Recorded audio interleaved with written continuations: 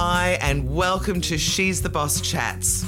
I'm your host, Jules Brooke, and in the show, I interview amazing women and female founders about what it is that they're doing and why they're doing it.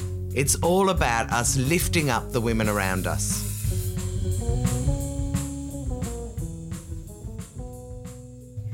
Joanna Downer, I am delighted to have you on the podcast. Thank you so much for joining me.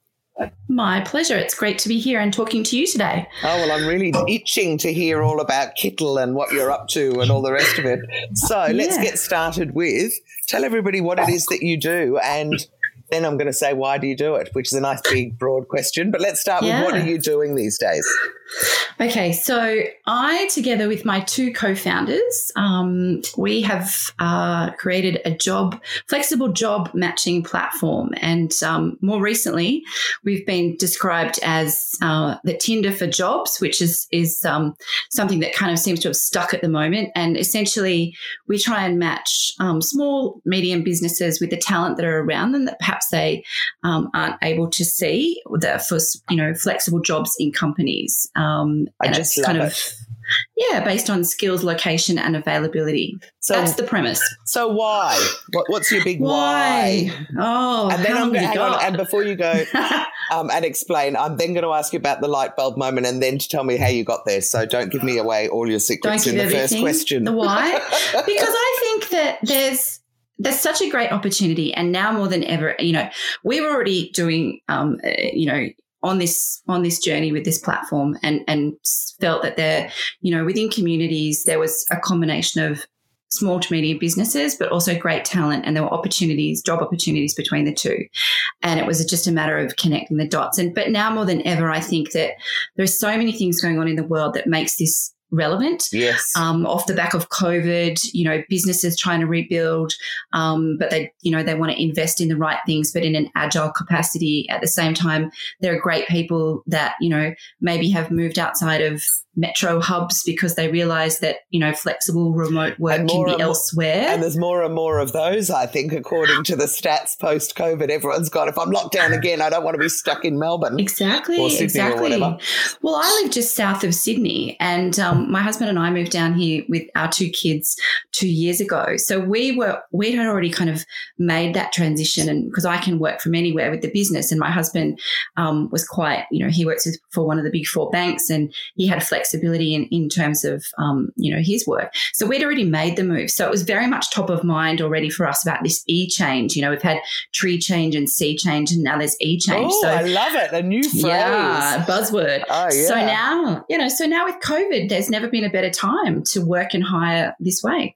Absolutely. And I have to say, for a lot of the women who would be listening, and me, running your own business, I have almost exclusively used contractors all the way through, because you just can't commit to, until you get to a certain level, you can't commit to a full-time salary, but you need their expertise, and they can help you get to the state, you can grow enough to employ them later. But also that horrible thing of picking the wrong person. And you just you don't want to have to go through it all and then fire them or whatever. It's just great to be able to try them and see what they're like. And small businesses, which is primarily the market that we love working with, because, they don't have huge hiring budgets. As you say, they want to, hire in an agile capacity, and they don't have a lot of room for error, and they grow in kind of brick by brick fashion. So the overhead of taking on somebody, we wanted to make it really approachable. Yeah.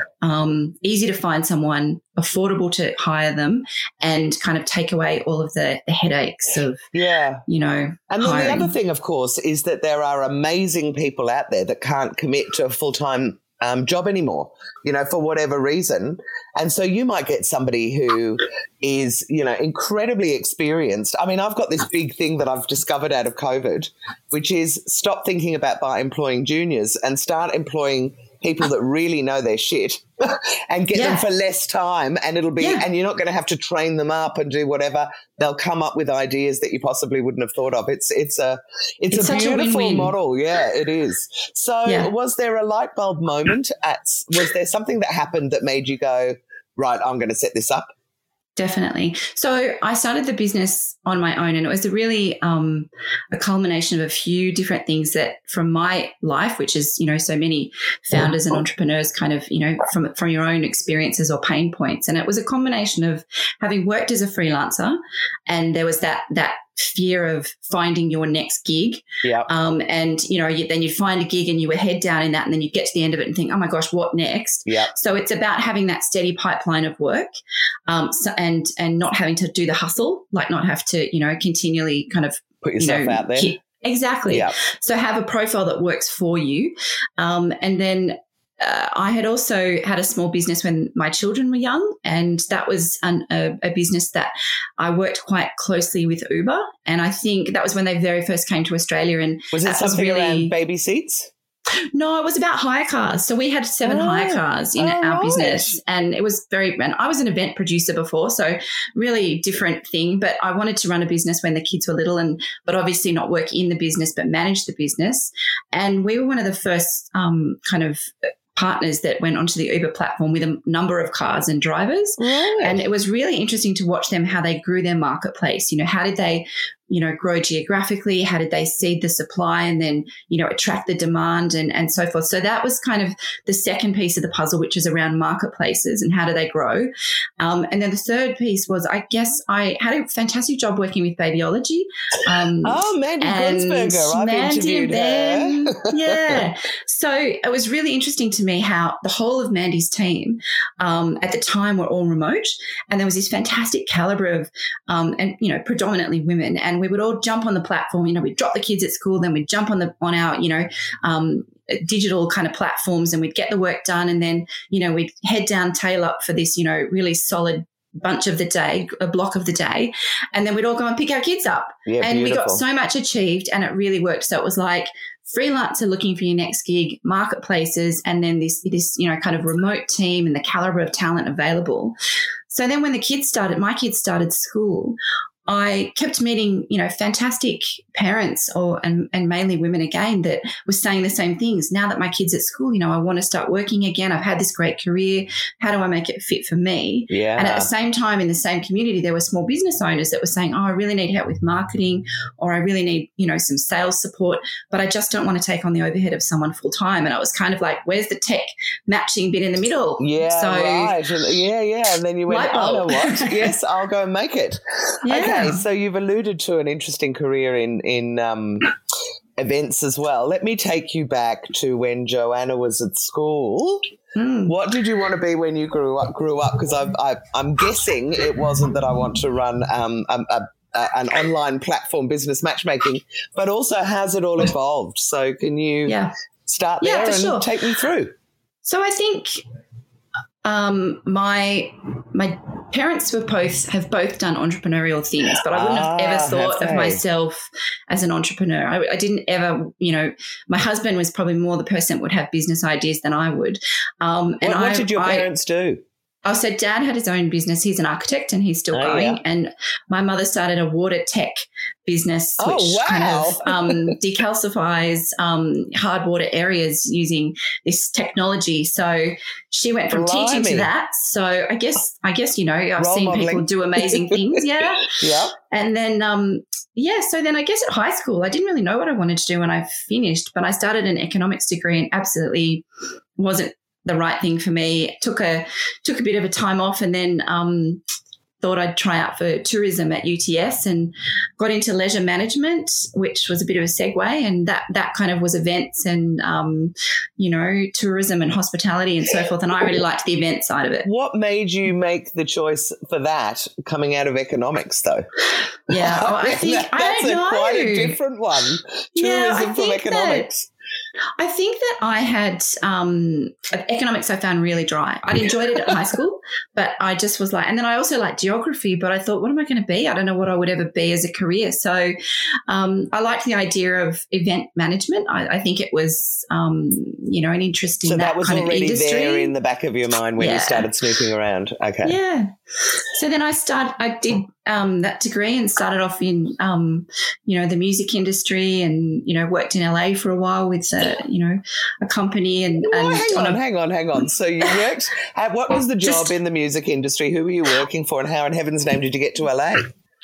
So I was working for a company that was called Cool Change International, and they were working with they were like an artist management company as well. Very cool. And then they decided to do a music project around the Olympics time. Right. And I happened to it was a very, very small team. And then they said, all right, one of the partners will go and set up in, the States. And then, eventually the time came that it was crunch time. We were recording videos and meeting celebrities and, doing all kinds of things in LA. And they said, all right, we need people over here now. Everybody come over. And so I lived there for about 4 months, I think. Oh, how awesome. And can you name drop any celebs you met? Yeah, so I mean, it's funny because I talk about this with my kids, and they'll be like, "Who?" Yeah, but it was tell me, I'll know them. Cuba Gooding Jr. and Jeff Bridges, and we had, I guess Dean Cain and people off Melrose Place, and then we met with the Jackson family and Michael Jackson. No, I met with him. Get out of town! You met Michael Jackson. No, that's my claim to fame. That was going to be I was saving that for your quirky fact. But oh my God, Michael Jackson! So what was he like? Did he say anything? Yeah, I mean, I'm assuming he was very quiet. He did. He was very quiet. He actually came to visit the team behind the project. So came to our house and where we were staying in Woodland Hills. It was very surreal. Very surreal. Yeah. But did he turn up with full makeup and one glove? He had a black suit shot through with a pinstripe silver, big aviator glasses, and he didn't say very much at all. But, you had to go through a number of layers to get to him. Like we had Corey Feldman in our house, where we were staying. And, Corey Feldman. I know. I feel for him. He's so lost, isn't he? He really was. Yeah. But, so that's probably the interesting. And from there, kind of went to corporate. Okay, so how did that work? So take me back from LA. So you did your 4 months, came back. Yeah. So then was that kind of like everything else is going to go downhill from here because I've had all this amazing time in LA? Yeah. Yeah, exactly. I think that it was just time to kind of, I don't know, build my career, I guess. And so I went more into corporate events, product launches and, conferences and things like that. And then when I went, my husband or, partner at the time, we decided to go traveling overseas, and that kind of made sense to have that corporate experience. So then lived in London for a while. Oh, how long did you live in London and where did you live? We were there for about 4 years and we lived in Clapham. I did 4 years in Brixton. Oh, there you go. Not far away. Yeah. And so I think that was the freelance period. And I worked with agencies, but also worked with, I worked at Barclays for a while. And so kind of, were you working with that market partners or something? I can't remember what the name of that company was that I freelanced with, but they would just send you, ended up at Coutts Bank. You did Barclays, I did Coutts. Yeah. But, just sort of strange jobs where I was filling in maternity leave. And the other thing they did is if a company was pitching for a big client, they would bring you in as part of the team for the pitch. And if they lost, they could get rid of you. Yeah. And if they won, then they had that team immediately, which I thought made so much sense. Yeah.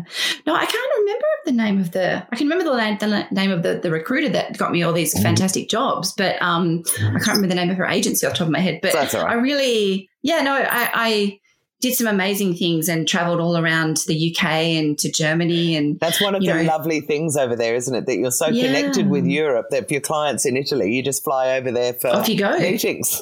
Yeah. It was brilliant. It was such a great chapter. Yeah. Okay, so after that, what came next? So then, hang on. So you and your hubby went to Europe. That's right. And what brought you back? Travelled and family. So I was pregnant. We were getting, we had plans to get married and start a family. And so we were always going to come back to Australia, and that was the right time. And then came home and, had 2 children and got married, had 2 children. And then that's the period when we had small business. Mm-hmm. So, and then, learnt a lot about running business and managing business and, the cash flow and the ups and downs and all those pain points. And then, but working alongside, we're just really lucky that Uber it was just that really interesting chapter when they were just starting. And they just disrupted an industry.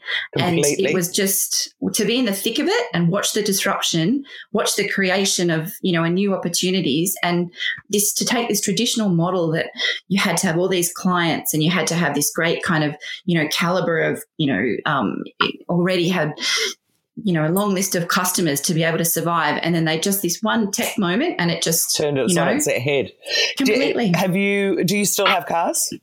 No. You don't do that. We realized that it was why would somebody work for me and drive our cars when they could very easily, when it was changing, it was very easy to get your own car and jump on the platform. People could work for themselves. So we sold our cars to our drivers and exited. Nice. And have you been watching the launches of Sheba as that happened? Yeah, I do. I think it's really interesting. It's clever, isn't it? Absolutely. And being on the other side of it, knowing, little things like if you carried a car seat in your boot, that meant that you had lower boot capacity, which meant that you couldn't pick up, certain international travelers. Whereas so now they've seen that as an opportunity and said, we own that space. Yeah. Yeah, no, I love it. And also the picking up kids from school, I really loved about it, because I know at one stage one of my kids who goes to school on the other side of town, I can't remember what he did, hurt his foot, whatever it was, but I sent a taxi to go and get him. And the guy didn't pick him up. And when I rang them and said, hang on a minute, why isn't there anyone there? They went, we couldn't find him, so we left. And I just remember that moment thinking, if you were really relying on kids with being picked up and stuff, that would be terrible. So Uber does fill that hole. Anyway, enough about Sheba. So what happened next? So you're doing that. So then I think it was that business and we exited that business, and then I worked for Babyology, and then the kids started school. I was toying around the idea of doing everybody was really into granny flats then, and because as I mentioned, my dad was an architect, I left Babyology to do a granny flat kind of business with him. But then, dad was busy and I was kind of getting pulled in a different direction as well with another potential startup idea. And then the kids started school, and really that was just the culmination of everything. And I said to my husband, up whole big chunks of the day. Yeah. And I said, okay, all right, I see this opportunity. I feel the pain point. I can see how technology could be that matching piece in the middle. And I said to my husband, I really want to have a go at this. And he, he's great. He was very supportive and said, off you go. Awesome. And I'm not tech. I'm not a tech founder. So I literally cobbled together from the off the shelf, a CRM and a Stripe. Oh my God, you built it yourself. The very basic version was me with basic tools. Joanna, that's amazing. Yeah. Okay, so you taught yourself. I did, and I had no money, zero money. Amazing. And I said, all right, I was the spinning the plates in between all of the systems. And I set up, basic onboarding, and I built a basic front end website. And then I turned over, $50,000 worth of revenue, and I went, all right, there's something here. Yeah. So then I thought, invest. All right. Yeah. So then I was tripped and stumbled and met two tech co-founders who joined the party, and we rebranded the company. And clever. So you didn't have to raise equity. You didn't go on a capital raise. You managed to get these two guys to come in with you. Great idea. Yeah.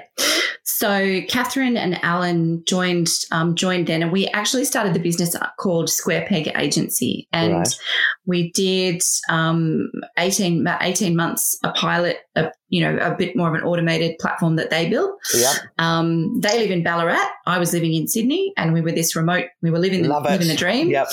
And then in that time, I moved from the northern beaches of Sydney down towards Wollongong. And why did you make that change? Well, exactly, because we were in a position where we could purchase a house, and we were living on the northern beaches. We had, which is excruciatingly expensive. It was, and we had to make the choice. Do we want to buy something smaller and be all kind of squished in together?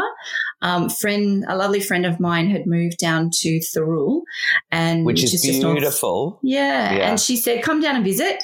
And I went down and just thought, This is ticks all the boxes. We could do this. We could do this. And so we did. And we bought a lovely house, and I'm sitting here I can look out the window at the ocean as we talk. And I'm very jealous. Yeah. So So then we moved down here, and at the same time I was involved, I was investigating, accelerating the business and potentially, adding fuel to the fire, and that was going to mean investment. So what did I need to do to get investment ready? I needed to, and also the labour hire laws were changing around gig workers. Right. And that kind of freelance industry was very grey, and a lot of our work we were kind of looking at and saying, well, actually we'd love to be able to offer a labour hire umbrella solution which took care of tax and super and insurances. So all the pieces were, we were moving on that path. And so I did the E3 program with Springboard Enterprises for female founders, which was great. And then that's good to know.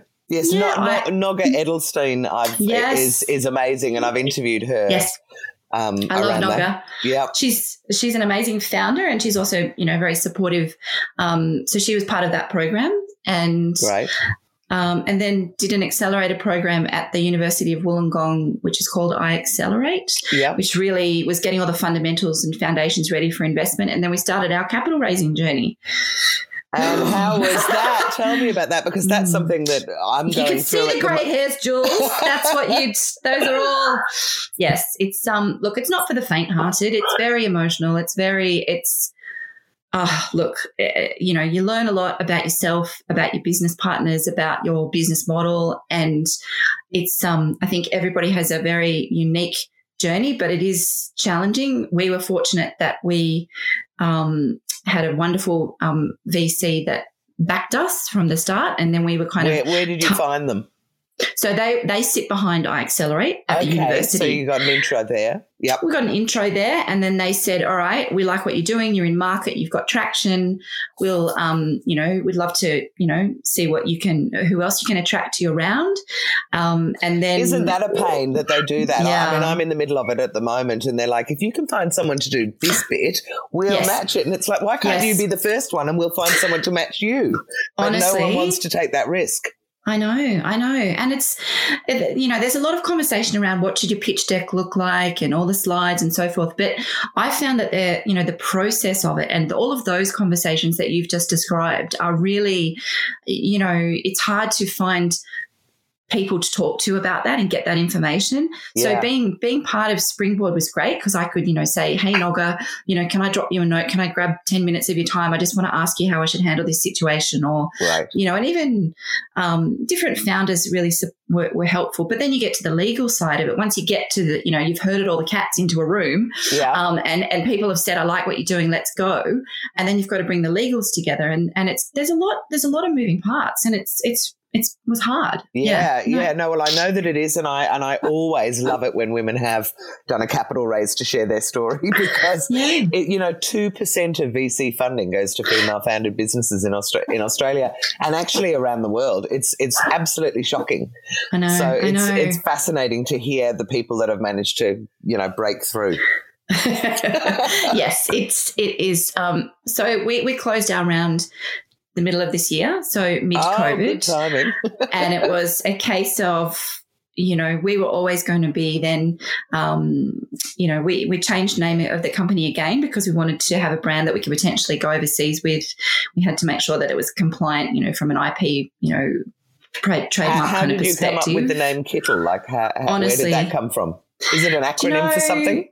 It's just we ended up I kept talking about the toolkit of talent and the kit, and then I kept talking about a little bit of talent, right. And so it was just a combination of little talent toolkit. Kittle. I love it. So it's great. Look, yeah. So it was a process definitely to go through name changing, but now we're so it's almost. Sorry.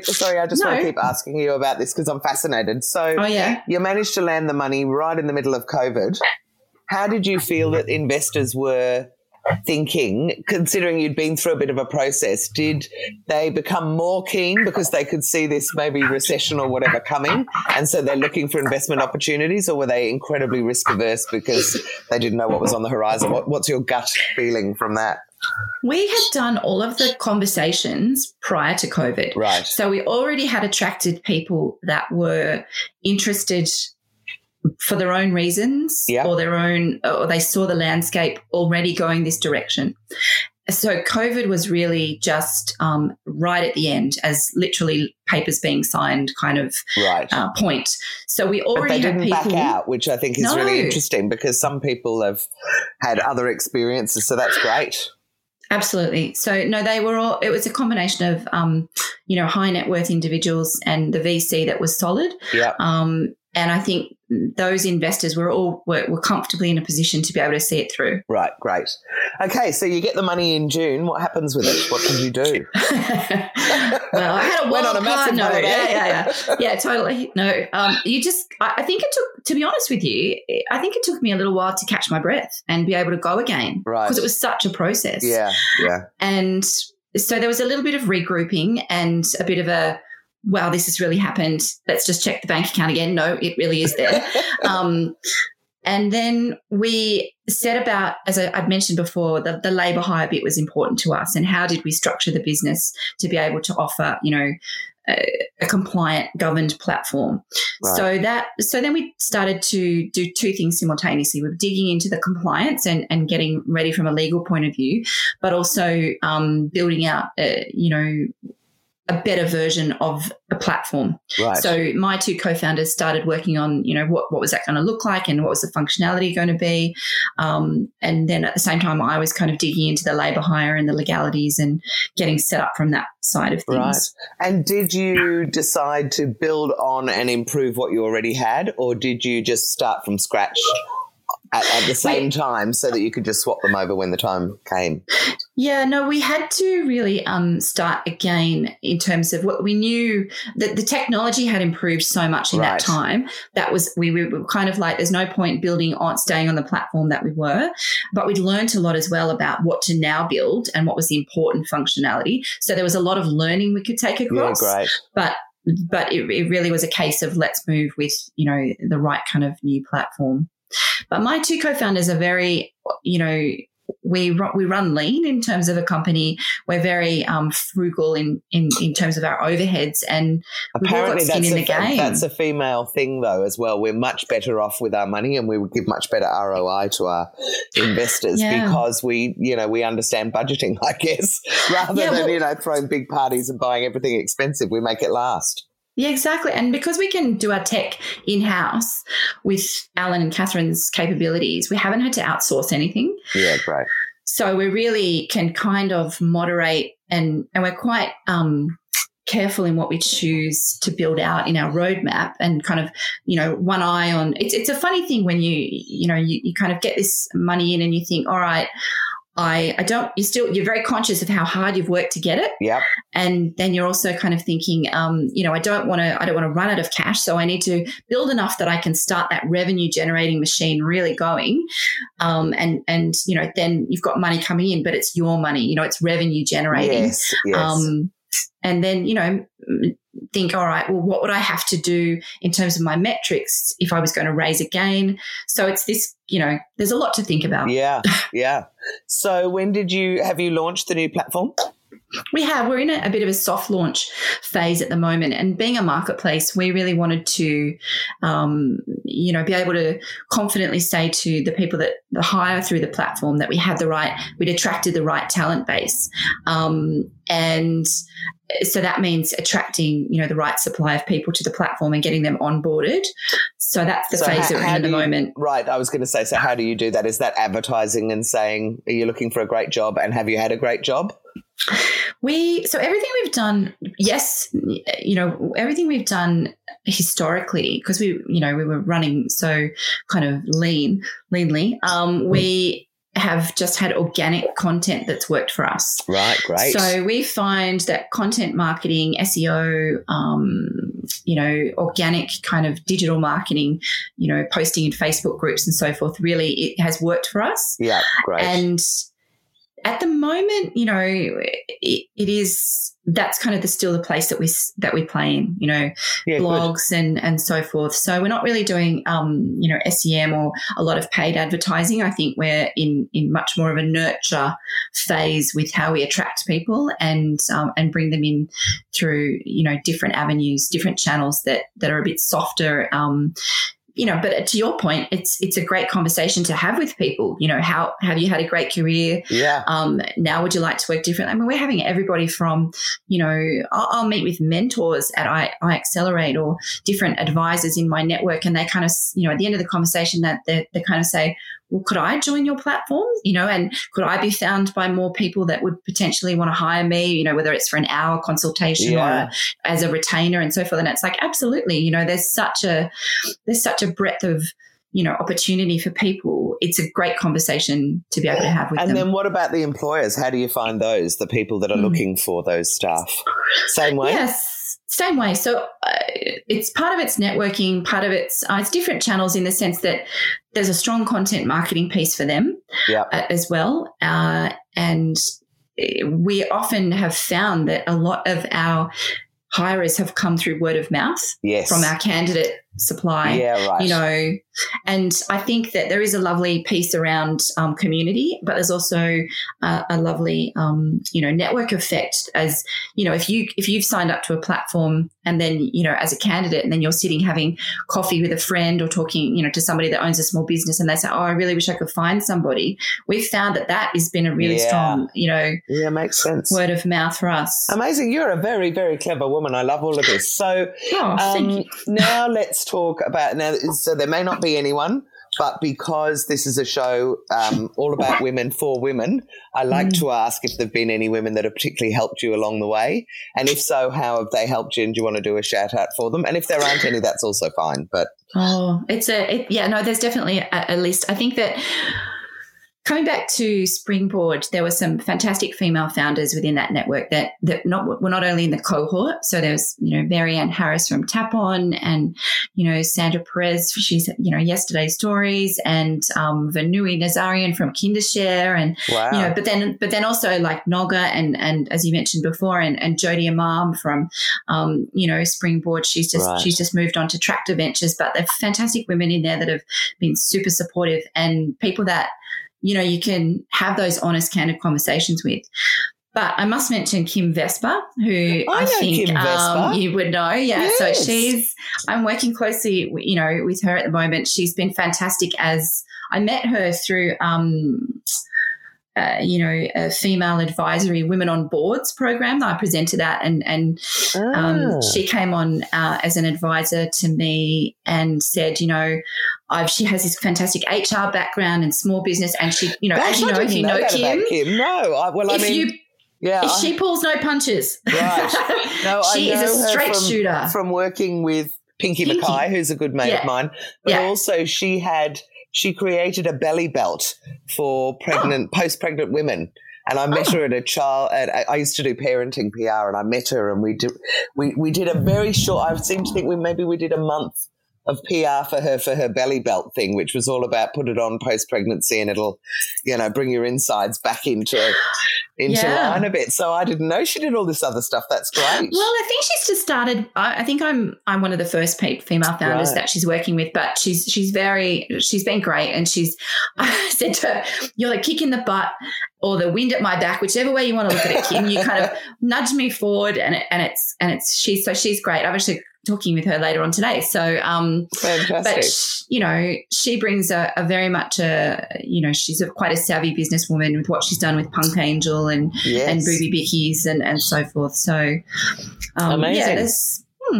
Oh, well, there you go. I love hearing, and I do believe that in the entrepreneurial world anyway, there are a lot of women helping other women, which is why I like to ask, because nobody ever really asks that. They always assume that it's been blokes that have been helping us because, I don't know why, but that's the thing. So anyway, all right, now talk about along the way on your journey. Have there been, I used to say any successes or challenges, but actually I don't think you learn a lot from successes other than how to celebrate and go, woo, we did it.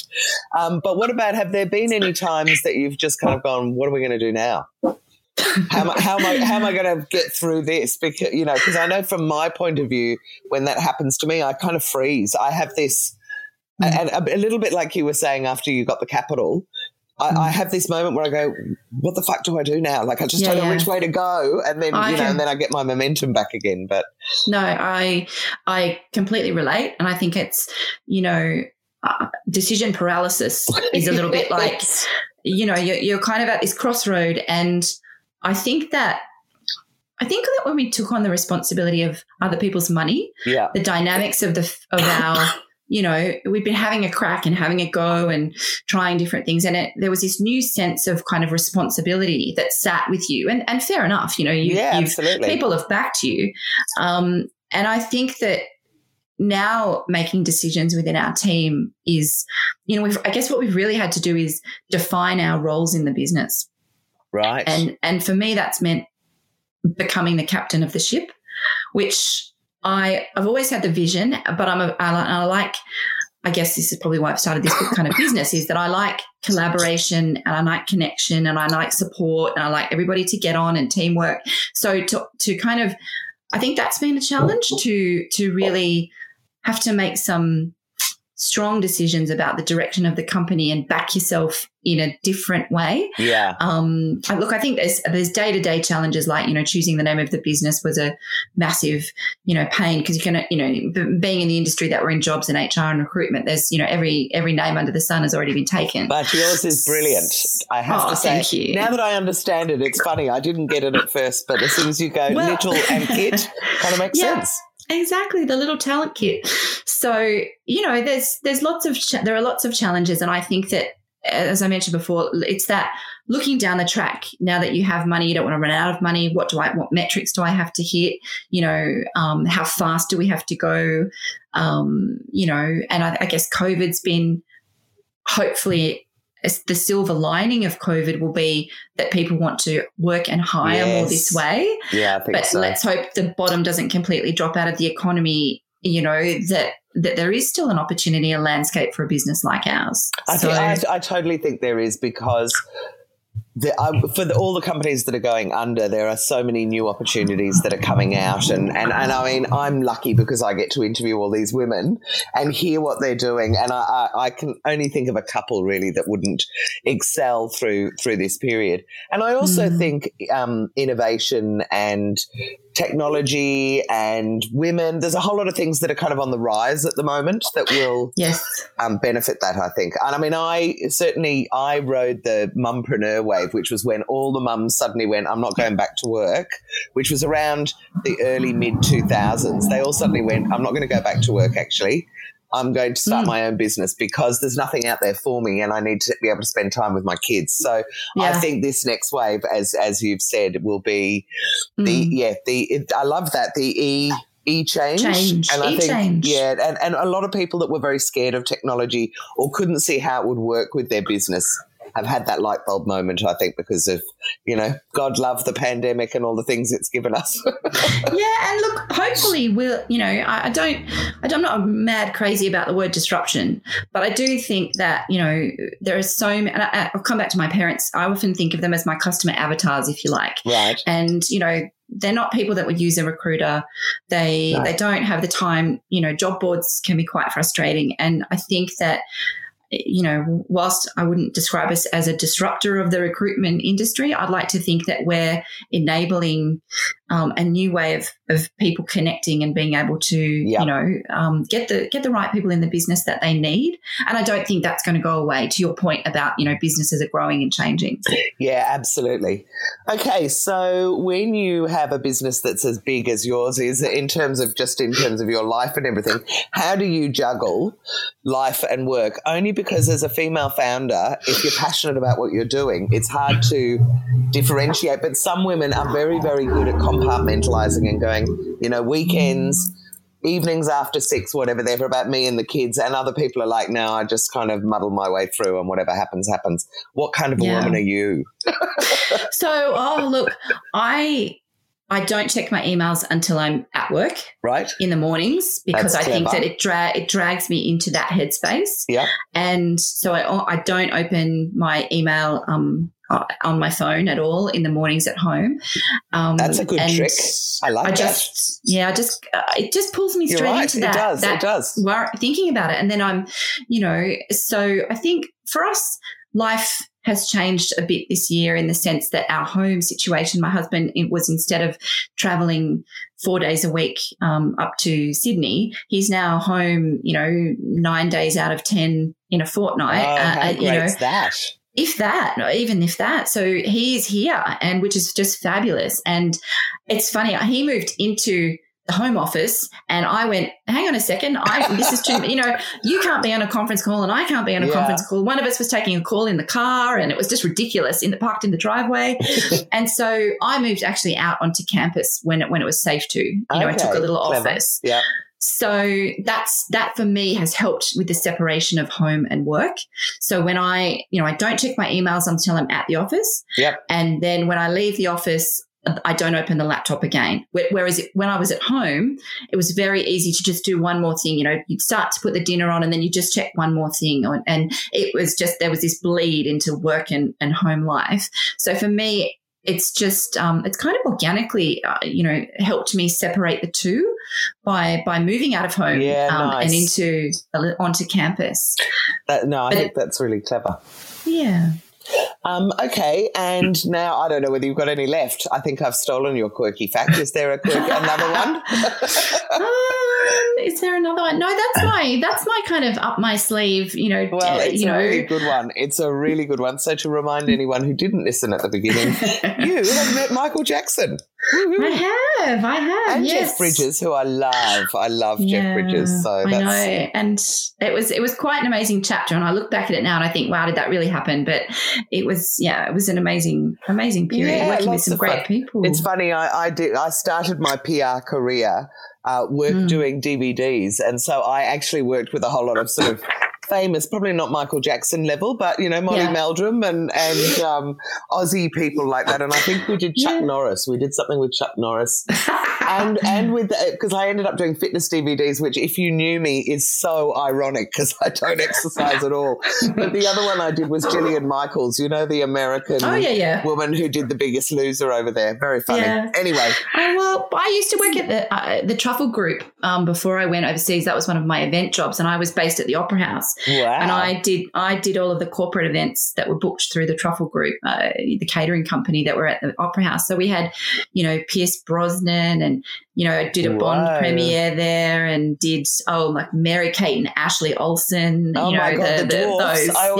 The little ones. They look so unhappy, those two girls, all the time. No, they were so timid and they just held each other's hands and looked like these two doe-eyed kind of poor little girls. And anyway, and Steve Irwin and crazy. Yeah, fantastic. Yeah, no, I think you need a little bit of glam and glitz in your life at some stage. Okay, last questions are really silly ones and nothing to do with anything that we've talked about, and only because I love my phone and I love playing on apps on my phone. So my questions are there any business apps that you use on your phone, the outside of, let's say, the normal ones, banking and email and things like that? Have you found any clever business apps that you use, or not really? Not really. I'm probably not very, probably slack. And, I do tend to wake up in the middle of the night and think of things. I don't know if that happens to you. You kind of have these brain waves in the middle of the night and wake up and think, I must get rid of this thought so I can go back to sleep. And so really I'm quite boring and just use notes and then email things to myself. And then in the morning I wake up and I've got a few little, when I eventually check my emails. Let me give one to you then. There's one called Otter. OTTER, and it records your voice, but it transcribes it, and you get 10 hours free a month. So it's a free app. Oh, I like that. And you can just speak into it, and then you'd be able to send it to yourself as a PDF or something the next day if you want to. Oh, that's really good. There you go. That's my little tip for you. Thanks. And then I presume that if you don't use it for business, that, in terms of apps, that you probably don't play on your phone, do you? No, probably. I probably just a bit of a window shopper with the Iconic, maybe, things like that. Yeah, a bit of fashion. A bit of fashion. I think I got a bit of on any of those ones. Not so much. More just thinking about. But I don't know about you, but my wardrobe is everything corporate's kind of moved to the back. Of the cupboard. I threw out corporate. I have to admit, I threw out corporate when I finished. I reckon I threw out my corporate clothing, and I used to work in a suit shop. Well, that was my first job. So I had lots of suits, and I threw them all out about 20 years ago and said I'm never wearing them again. No. And so they're gone, yes. Yeah, it's a different time now. And nobody kind of blinks an eye if you rock up in, casual clothes, as long as you kind of talk the talk and know what you're talking about. That's right. And the smart casual. I mean, you put on a nice bit of shoes and slap on a bit of lippy and you look smart, whatever you're wearing. Exactly. Well, listen, Jo, thank you so much for this amazing conversation. Do you want to tell everyone how they can get hold of you and or start employing people through your network, or even ask if maybe there's people listening who would like to go on and be one of the people that can be employed via Kittle? Definitely. I think that so our website's www.kittle.co, and we are in the process of onboarding fantastic marketing and digital talent, sales and finance. So if you've had a great career and you're now thinking, oh my gosh, I'd love to freelance, but I don't know how to get started, or, you think I've already got a side hustle going, but I'd love to, my word of mouth has kind of, I'd love to extend the reach. We're a really, free, affordable way to get signed up and create a profile that is kind of working for you while you're busy working yourself. Fantastic. And on the hirer side of things, small to medium businesses, really, startups and entrepreneurs and lots of... I get asked all the time about, in fact, there was just a post in the She's the Boss group this week with someone saying, I'm not sure who I need to hire, but I need help. Where do I? What should I do? So, for us, we don't charge you anything up front. We only pay upon success. So it's a nice way to be, get a short list, meet and talk to those candidates, and then say, okay, I'm ready to engage somebody, and take away the kind of the pain points of starting to talk to people and interview. Well, I reckon you're going to be huge, and I'm going to watch this space as you grow and grow. It's going to be brilliant, and you're very, very switched on, and it's just such a clever idea. So I'm thrilled to have interviewed you. Thank you so much for doing it. Thank you for having me. I really enjoyed the conversation. My absolute pleasure. I hope you've enjoyed this episode of She's the Boss Chats. For more information and to find out about our other initiatives, including our weekly lunch for female founders and our TV show, go to shestheboss.com.au.